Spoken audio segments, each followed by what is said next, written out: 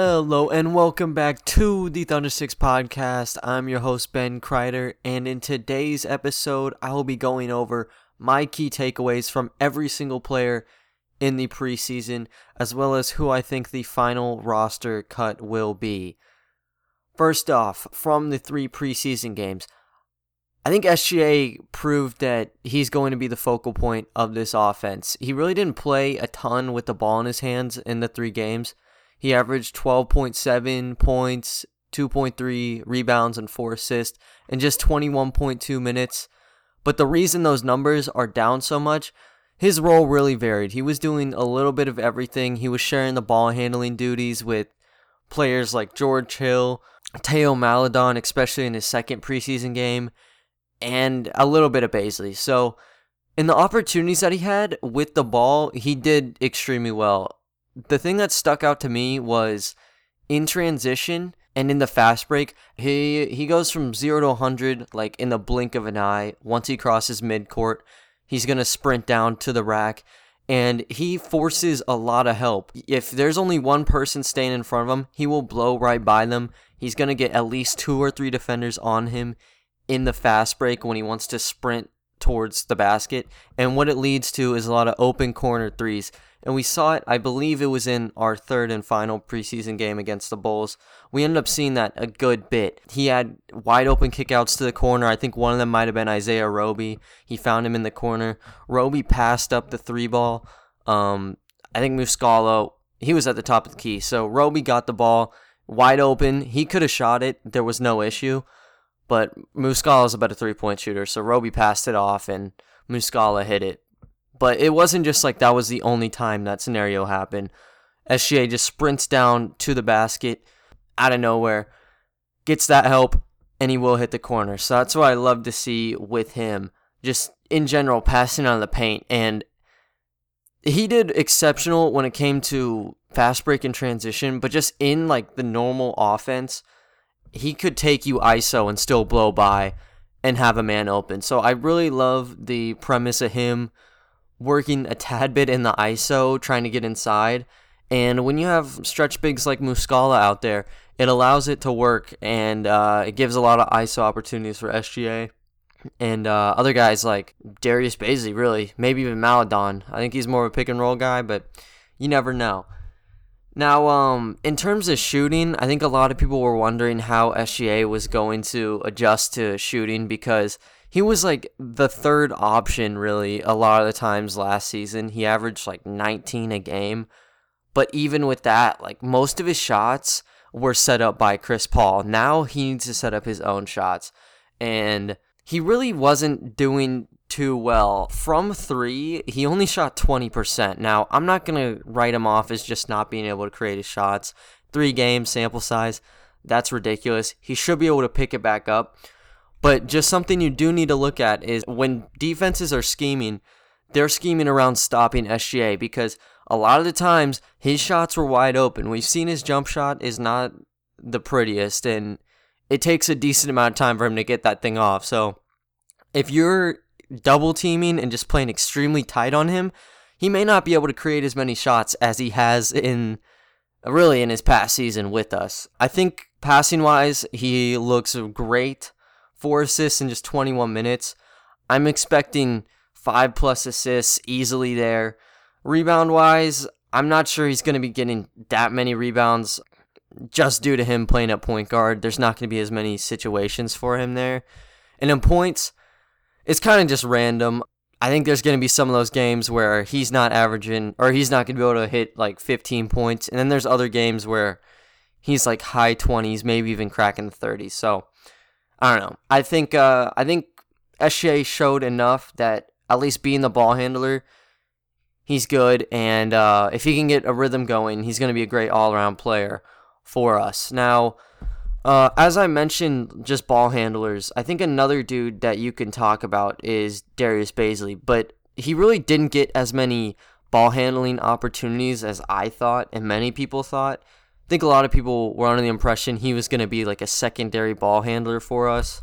He had a tad bit of moments, but it wasn't like he was ISOing half the time he touched it. A lot of the times when he got the ball, it was same old, same old. He looked just like he did in the bubble, just catch and shoot guy.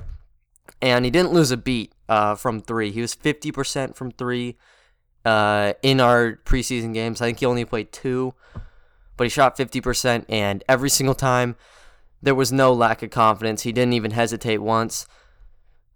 I'm loving what I'm seeing from him. I think defenses will need to step up, and once they start doing that, that's when we'll see a lot of blow-bys from Bazley. It just shows like he's very hard for a power forward in the modern NBA to guard right now. He's way too athletic, and he just has way too much speed. He plays like a 3, but that length allows him to be at the 4. I think he's like 6'9", 6'10" with 7-foot wingspan.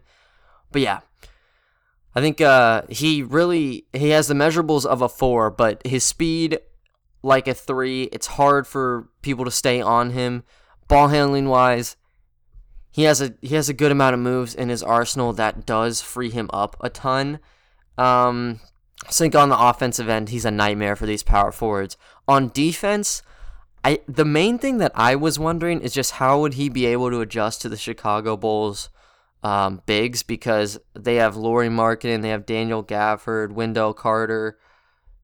There's a lot more. These are just some big power forwards and centers they have on the Bulls, and it's nothing like what he was playing against in the playoffs. I think the first game he played was not that great. His second game, he turned it around a bit. And one of the key things that I liked from him, he was really active on the glass. He had a double-double in Friday's game. I believe it was 10 points, 11 rebounds. And it wasn't just that. He was averaging 1.5 steals between those 2 games, and I think he had a block somewhere in there as well. So pretty disruptive. I like what I saw from him on the rebounds. Whenever he was getting posted up, it was like a 50-50. It wasn't like he was completely shutting them down, but you could tell sometimes he was disrupting the shot. So I do like him as the long-term option at the 4. Now, if Poku does bulk up, I think Bazley and Poku maybe can switch at the 3 and 4 spot. It really doesn't matter. I think Bazley can hold it down at either, and Poku, barring he gets bigger, also should be able to do that. So I like what I saw in Bazley. Another starter that I really liked, Al Horford, and I wasn't completely sold on Horford entering the preseason. He just didn't really seem like he fit. He's like 35 years old. He's like 34 or 35 right now. So he doesn't fit the timeline. He's not fast. I didn't even realize he was such a good stretch big. Like, I didn't know he made his name from 3 now, but he completely adjusted his play style, and he is a consistent shooter, or at least he was for us in the first 3 games. He was 6 for 9 from beyond the arc in his preseason games, albeit, they were really just open, but I kind of expect that. It was a lot of just pick and pop situations and him getting freed up. Defenders weren't expecting him to be so good from 3, and I think a lot of people watching did not expect that either. He just did great. Most of his misses, when he did miss, they looked really bad, like front iron barely grazes the rim. But all the others seemed like swishes. He got in the zone in Friday's game. I think he was 4 for 5 from 3. I don't even remember him missing a 3. He was that good. And I believe both of his games, he was scoring all these points in just the first half. He didn't even play in the second halves of either game. And in those games, he averaged 16 and 8 in just 18 minutes. That's major production. I think it shows he will be a major piece of our offense for the time being. We don't know what the status of him is. With guys like Rudy Gobert flying off the board, he just got an extension with the Jazz. Could he become a trade piece? I'm not too sure. The contract is very ugly, and a team who would want him, the reason they'd want him is because they want a ring now, because we know the decline on him will be sort of dramatic. So just taking that contract on, you need to be really confident that Horford will push you over the edge.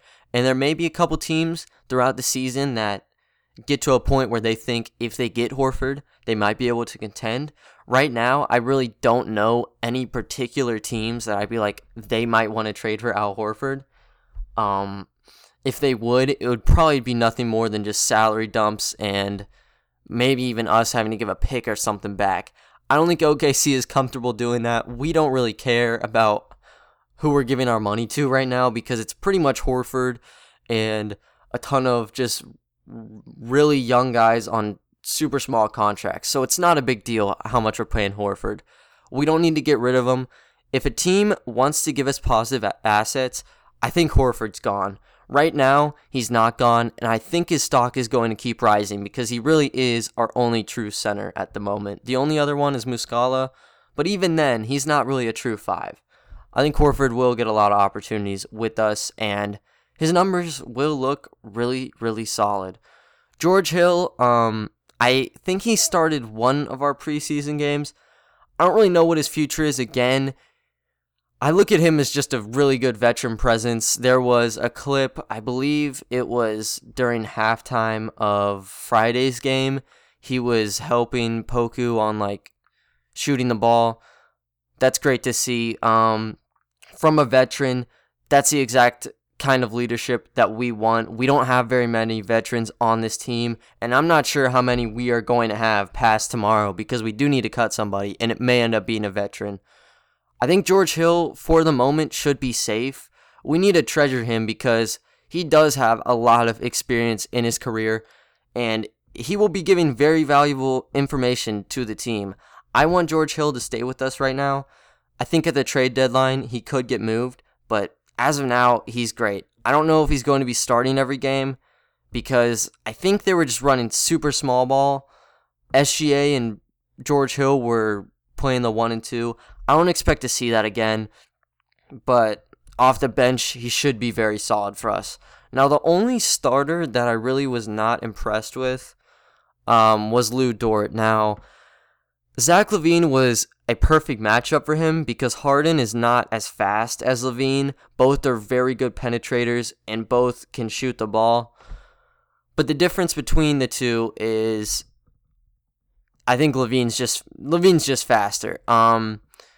I think Harden is a bit better when it comes to shooting on the outside than LaVine is. LaVine has the edge getting inside in penetration situations, and Dort really struggled with it.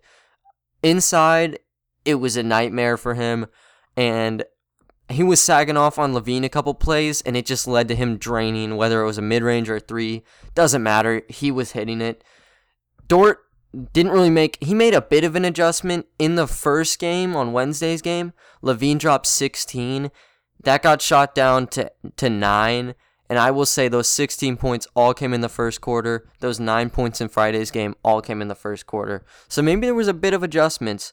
But I was expecting Dort to be like an absolute lockdown defender.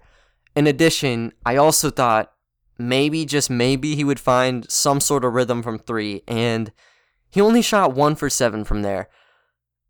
The good thing was, it didn't seem like he was hesitating to shoot the ball. Defenses were forcing him, like the Bulls were forcing him to jack up shots. He didn't have any issues with it, as he did in the playoff series, at least the first couple games of the playoff series. So I like the confidence in Dort's shot.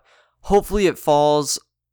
He just wasn't too impressive from 3, and on defense, it was a bit of an issue on LaVine. There wasn't as many super high intensity plays, high energy plays we saw in those 2 preseason games with him. I expect over the course of the year for him to get back into shape because playing 7 games on arguably the best scorer in the NBA at the level he did, I'd assume that takes a toll on you. So it may take a bit for him to get back to where he was, and that's completely fine. Now off the bench, the first thing, the rookies proved that they deserve rotational minutes.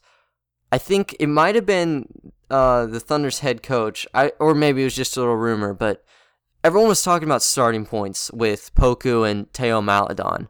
Would they be playing in the blue majority of their rookie season, or would they be on the Thunder's roster? I think they've shown that both of them should be playing rotational minutes with the team, and maybe even get into roles. I'm not saying starting roles by the end of the rookie season, but very big roles off the bench. First with Maledon, he was tied for the second team's leading scorer. He had 15.5 points in his 2 games. He had 4.5 rebounds and 2 assists. And you may be attracted to the points. I'm attracted to the assists. And even though 2 is not a high number, he was setting his teammates up way more than what that would show. When it comes to passing, his level of passing was so good, specifically in his first game against the Spurs. He launched like 5 mid-air jump passes. When he gets doubled up top, he got doubled up top a lot on pick and rolls.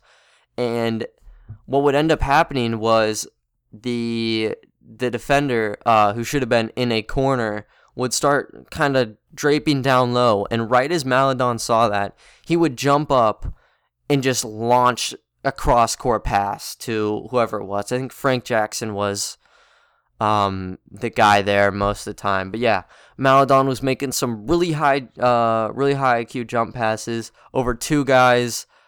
Seemed like the passes were impossible, but he kept making them. And even when it didn't lead to assists, he was still chucking it across the court and finding a better look than he was in.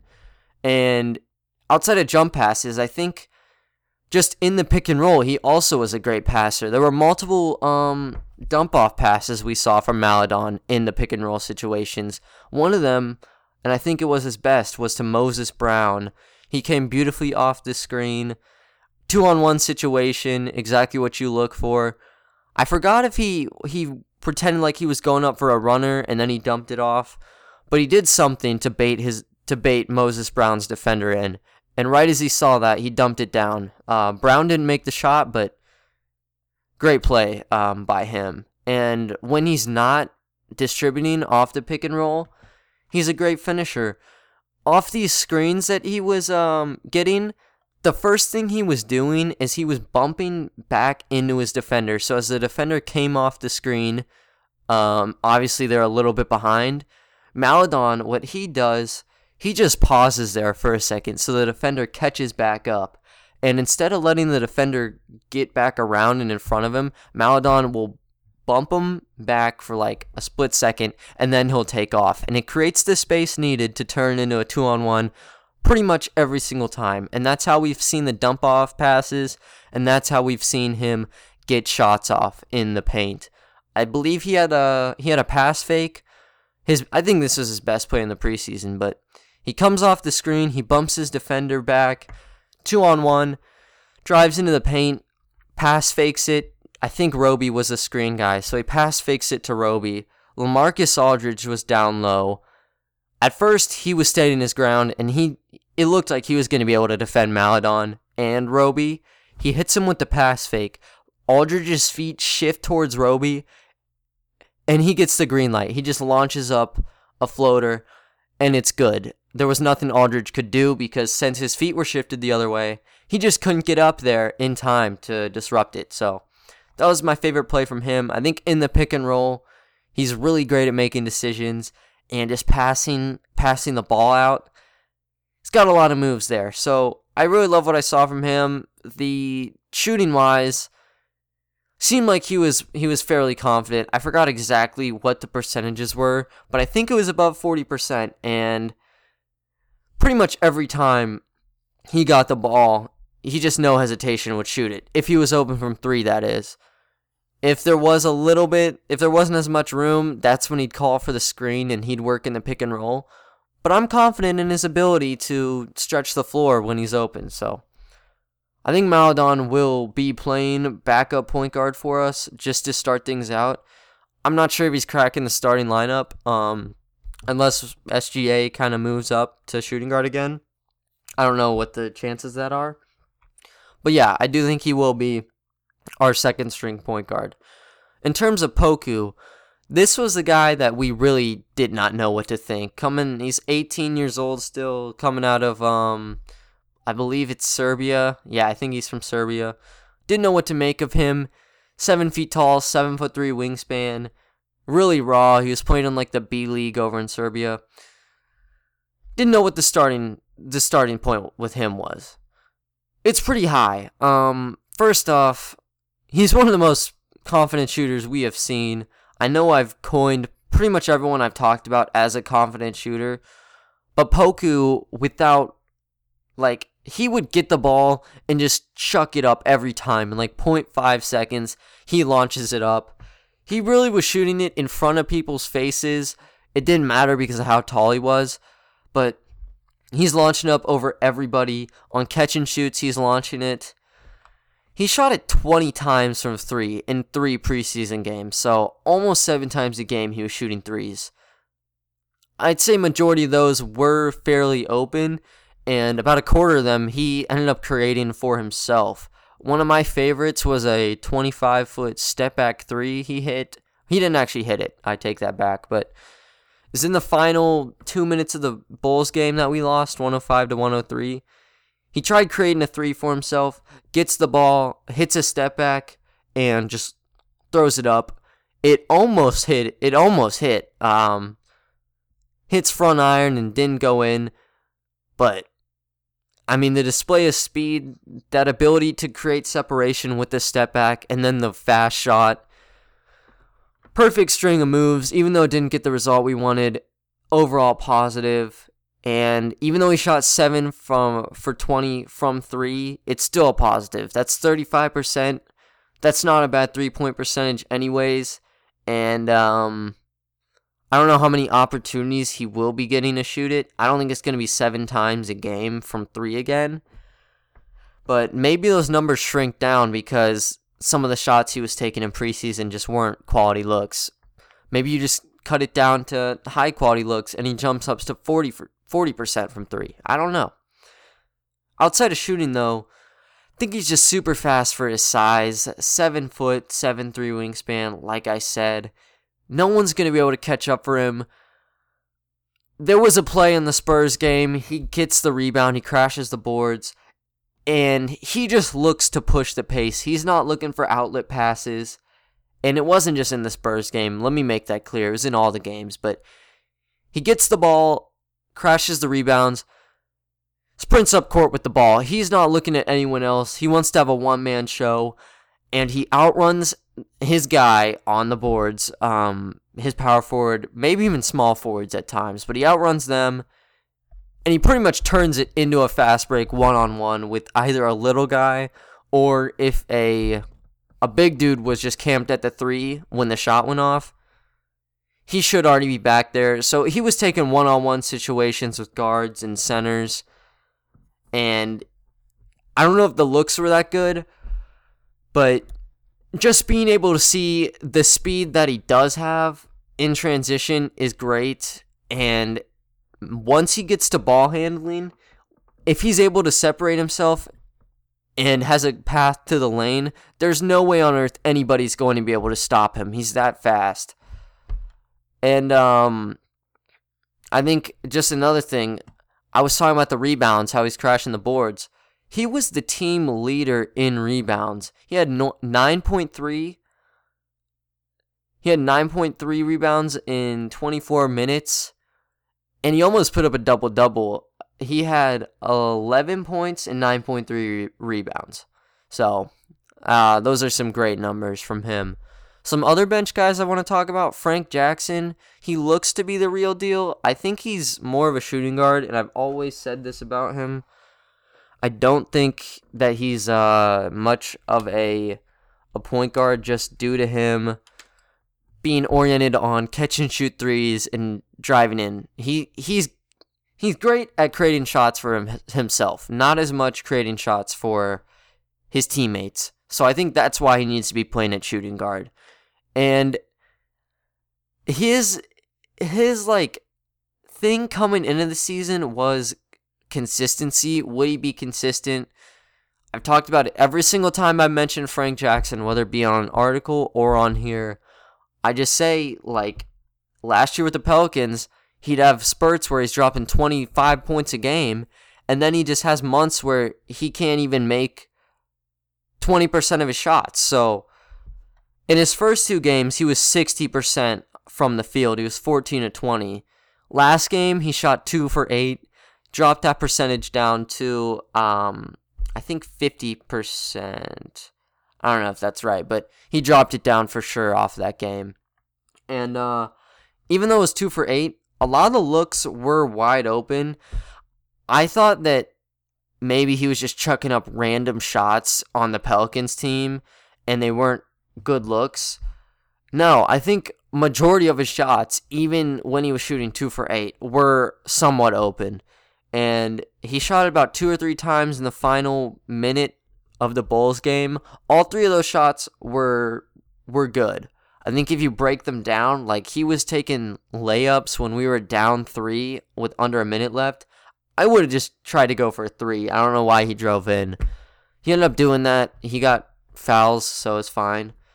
I just think the decision making there was a little iffy. Anyways, the shot itself was a high quality look. Those 2 layups were. And then the game winner was about as open as it could get. It rattles out, but it was still a great look. And that was majority of his shots. He was able to hit it from all 3 levels.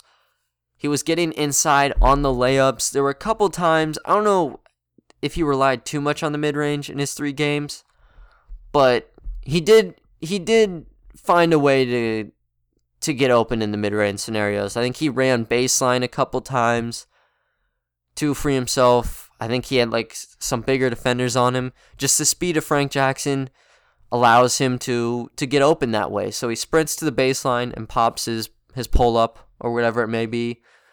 Good looks. And then from 3, really he was camped in the corner a lot.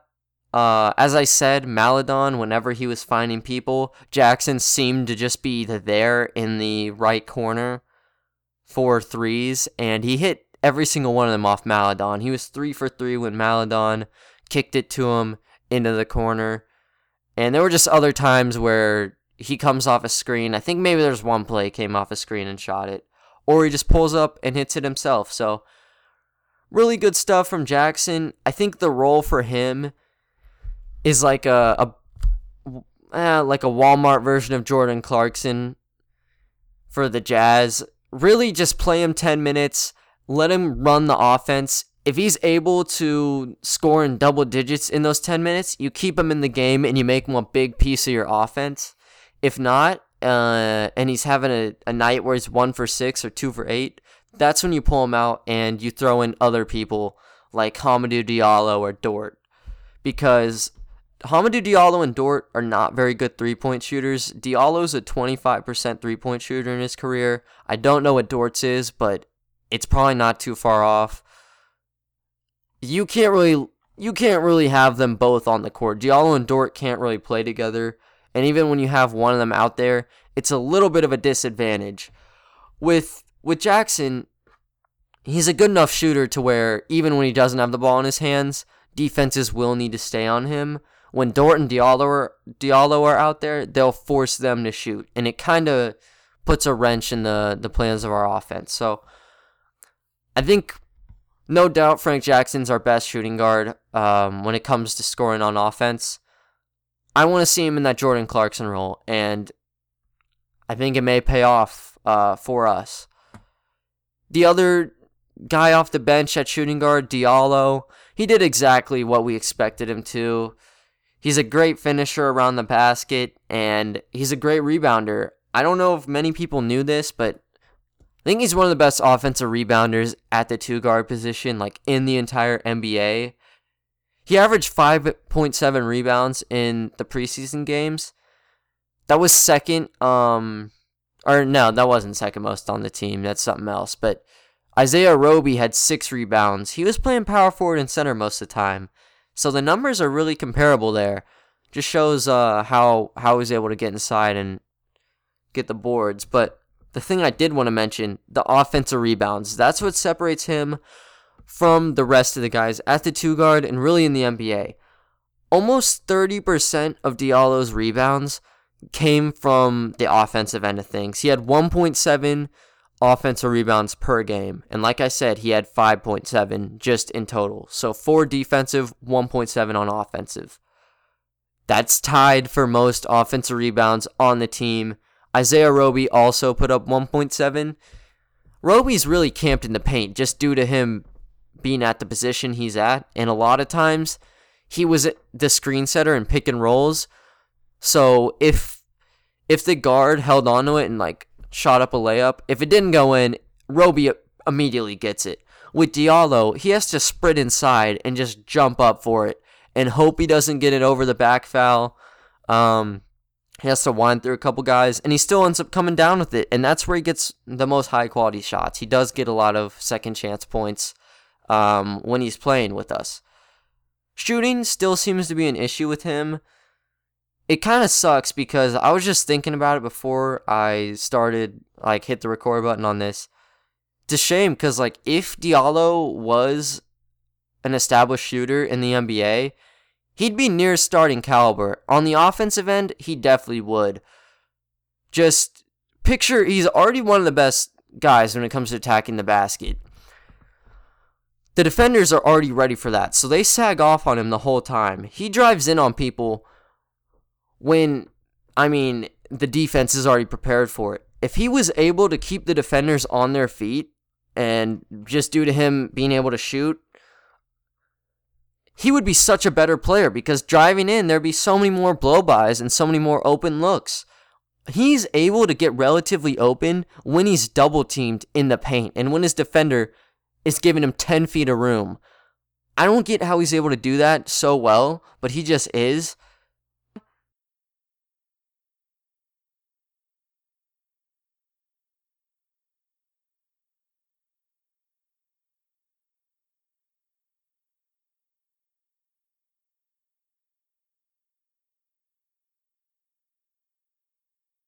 Tack shooting on, and that 10 feet of room goes way down, and the blow-bys just become ridiculous.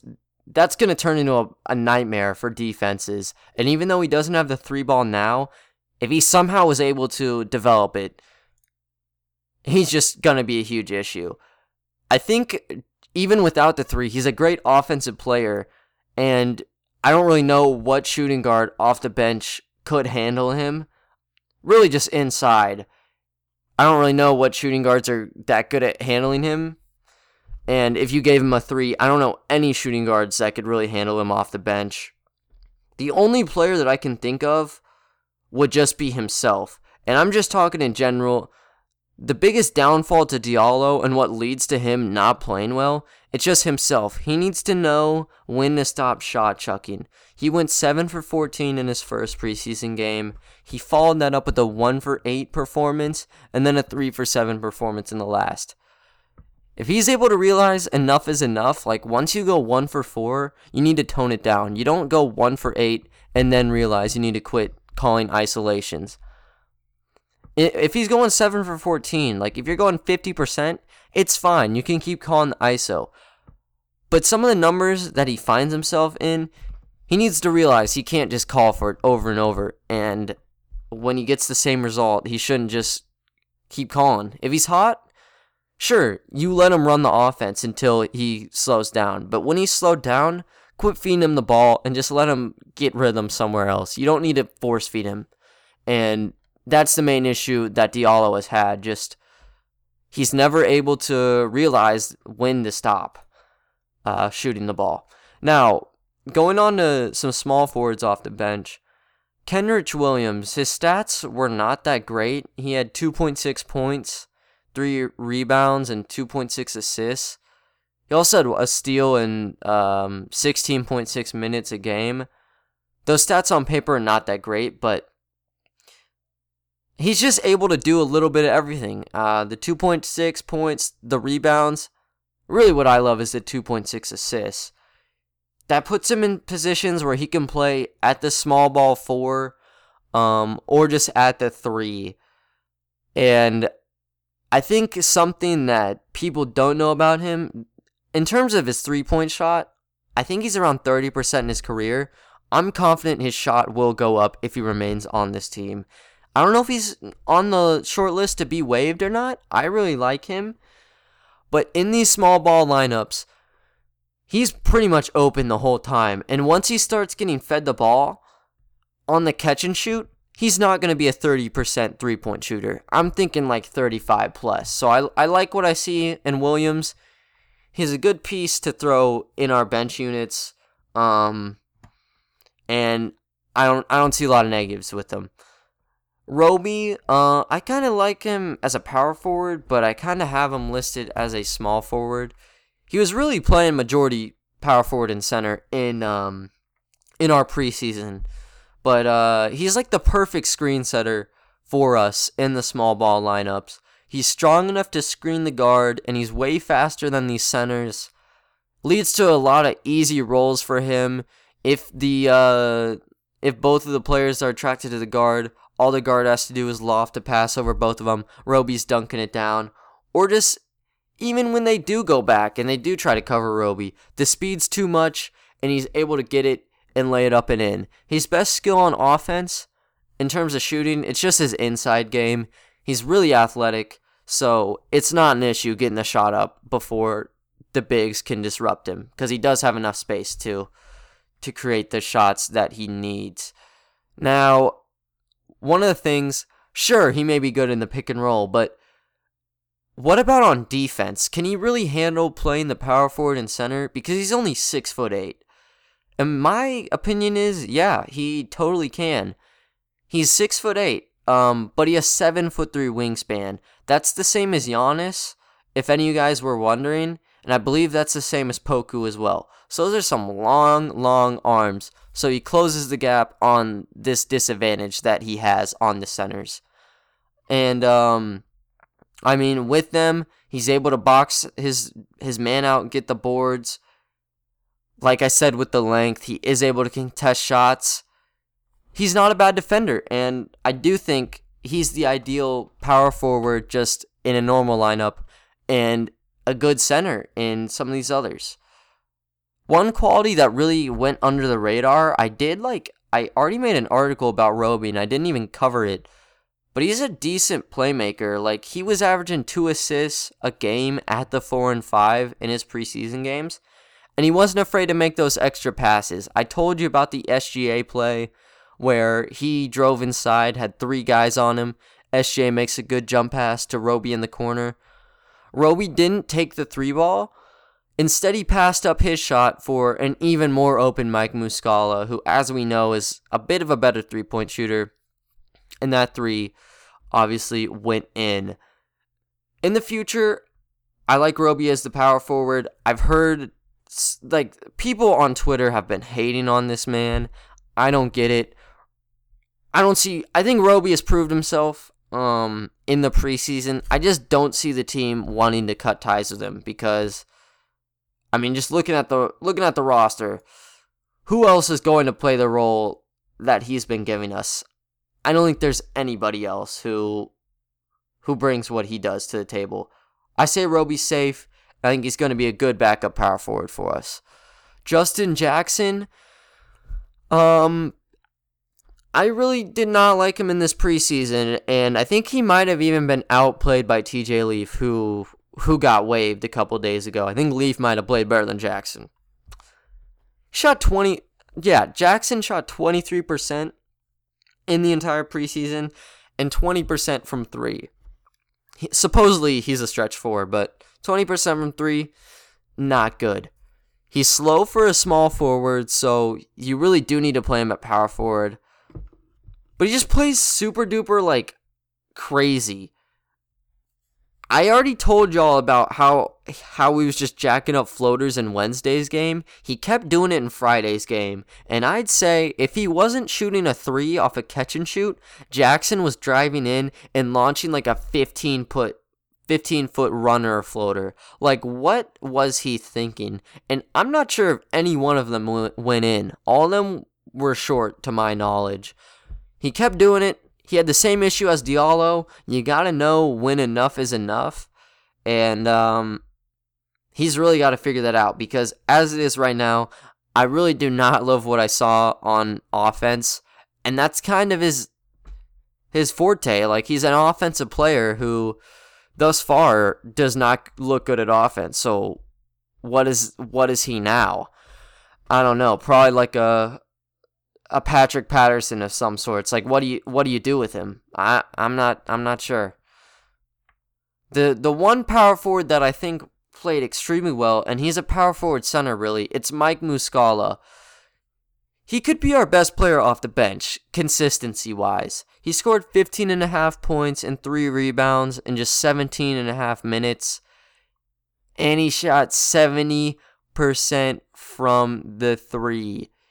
I broke down his shot chart on my website I got going on. I did a whole article on just how he was able to do so well. You guys should check that out. But in his hot zone, his shot chart, he was 5 of 5 from the top of the 3, and he was 2 of 2 from the right corner. And that's from him just sitting out there and waiting for shots. He was open majority of the time. And it wasn't like, the guards did all the work for him. There were plays where Muscala was creating things for himself. And one of the best plays I've seen from him, and really just a tendency of his, he likes hiding. Yeah, he just likes hiding in transition plays. He slows down and lets the guards just go right by him. He lets everybody go by him in transition plays. And instead of cutting into the basket to try to get a rebound if the guard, lays it up, he just sneaks into the top of the 3. And that's where a lot of those 5 top of the key shots were from. He just sneaks in there. No one on the opposing team knows where Muscala is until he has the ball in his hands. So he's hiding. Whoever the guard is, either they take it, dish it to the corner, the man in the corner can shoot, or kick it to Muscala. Nobody even knows Muscala is there still when there's a guy in the corner with the ball. Off the pass, Muscala gets it. His release is fast enough to where nobody's going to be able to get him. So I like him. I like him as a shooter there, and I think the way he gets himself open, it's just spectacular. Anyways, I think one of the questions with him is, could he play the 4 and the 5 for us? He has some bigger shoes to fill because we lost Gallinari, we lost Nerlens Noel, and Adams. We got Horford back, and we know Bazley will be playing more minutes. But off the bench, there's still a void to fill with the minutes, and Muscala is going to be taking a lot of those. And I think a lot of the minutes there are going to be at center. Interior defense-wise, he was not bad at all. In the final preseason game, he had 4 blocks, and I think he only played 18 minutes or something. In pick and roll scenarios, that's what they tried to isolate Muscala in. He stood his ground in the paint, and I think Markkanen got blocked a couple times from Muscala. Markkanen kept trying to drive in. He thought he could either elevate over him or whatever it may be. He thought he could get the shot off. Muscala was all over it. He swiped the ball out of his hands twice. The other 2 blocks probably came in similar fashion. But he just held his own down in the paint. And he's 6'11", 240 pounds. That's a big enough for him to be playing center. And it's also a good enough for him to be at power forward. He's great for us in a traditional lineup at power forward. You can slide him in with the starters. Or in a traditional second unit, he's a center.